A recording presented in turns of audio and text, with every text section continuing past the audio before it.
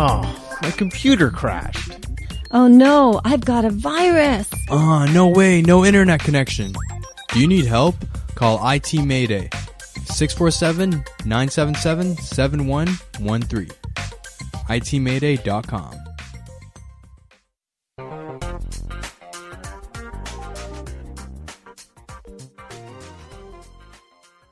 And I'm back. You're listening to Linda Pinizzato at The Condo Expert.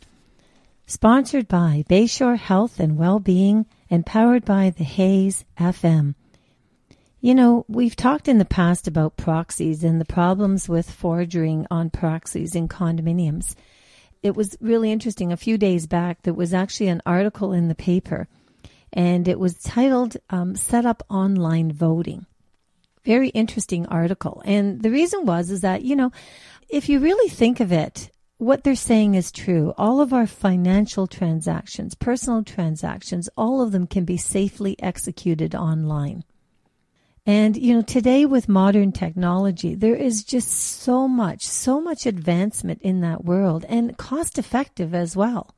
So the interesting part is that a 271-page report recommending that technology be embraced with respect to online voting is right around the corner. And it's something that we need our government to take a look at.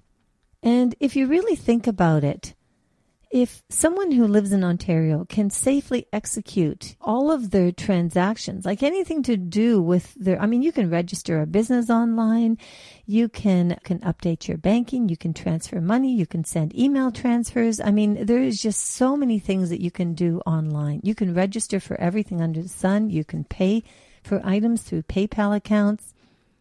So why wouldn't the Ontario government implement an online voting system? The pilot project, okay, and they're thinking of it, you know, possibly by, I believe it was 2017.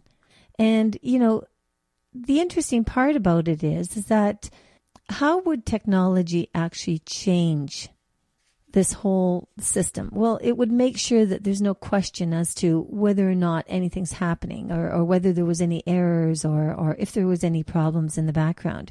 And the interesting part about this is that they had reports that showed that in 2011, election participants fell below 50%. And that was setting a record low. And why? Because people don't want to actually get up and go out, and they don't want to go to the voting polls, and they don't want to do it. But if they could be in the comfort of their own home, and they could register themselves in with an identified code, and they can then cast their vote. Just think about that, especially when we look at, I believe that there was actually stats on what the age groups were of who tended to vote more. Was it the younger adult, or was it the mid-range adult, or whether the seniors? But the interesting part is that this just tells me that, you know, if we're below 50%, people aren't taking an initiative because either they're too caught up with time or they just aren't showing the interest. But online voting would be absolutely perfect. And maybe what it will do is make some really strong changes out there within our whole structure of government, because now we've got more participants who are actually showing a stronger, we just had Canada Day. So, you know, if you think about it, you know, if we have that kind of a system in place, I think what would be really important is that, you know, you'd have an awful lot more Canadians out there, or people out there that are going to be casting their vote and making a decision of who the right government would be to run our province in our country. So certainly something to think of. Now, funny enough, if this kind of a thing was implemented and you took a look at the pretty much the same type of system and you also implement it in the condo world, why can't you have online voting instead of proxies? Why can't you have online voting for board of directors? We've already identified that there's over 45% of many of the buildings now are investors, and potentially, you know, a large portion of that are going to be out of country investors.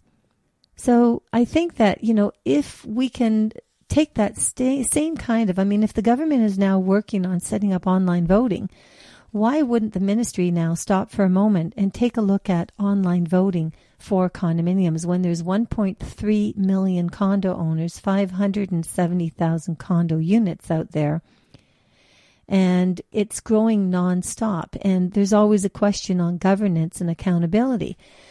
So if the government really wants to ensure that there's accountability and condominium owners are protected and that the fiduciary responsibilities of the board of directors respect the Condo Act, bring on online voting, set up the exact same kind of system and make it accessible for every single condo owner in the province of Ontario. And you can even go federally. You can go one step forward and bring it into Canada. Because I think that, we've identified that there's condo issues in almost every single province. Vancouver has had them. Alberta has had them. Saskatchewan, Ontario, Quebec is in the midst of everything. And the East Coast. I mean, it's everywhere. So bring on online voting. And have all of the owners have the opportunity at the comfort of their home to vote for the directors that they want running their condo corporation. Definitely something to think about.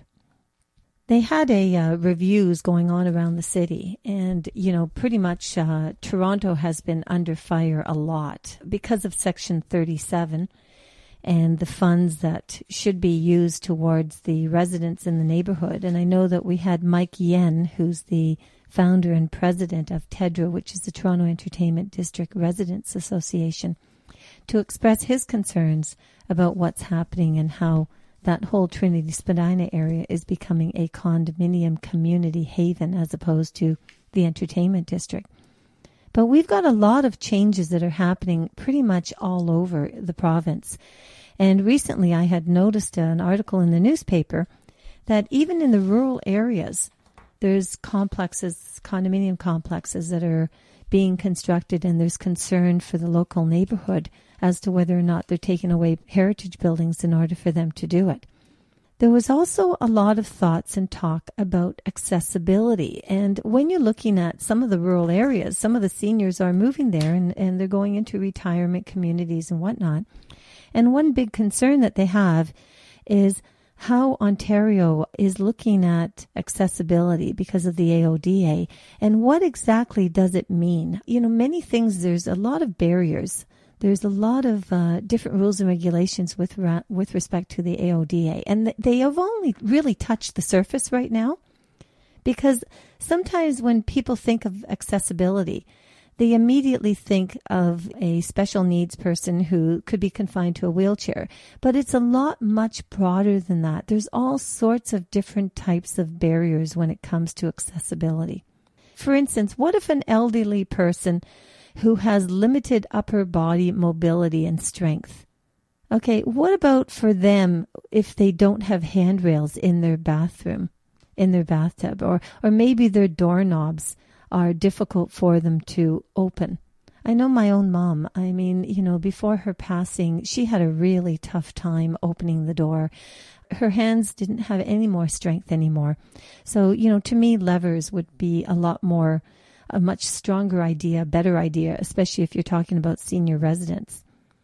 And then you can take a look at, how about wheelchairs going through the hallway, the doorways. There's building codes, things that need to be put in place in order to make sure that the building has accessibility. Now, why am I talking about that? Because condominiums do follow under the accessibility. And I know that most of the property management and also the board of directors had to go for some type of AODA training just so that they could understand a little bit more about what is required.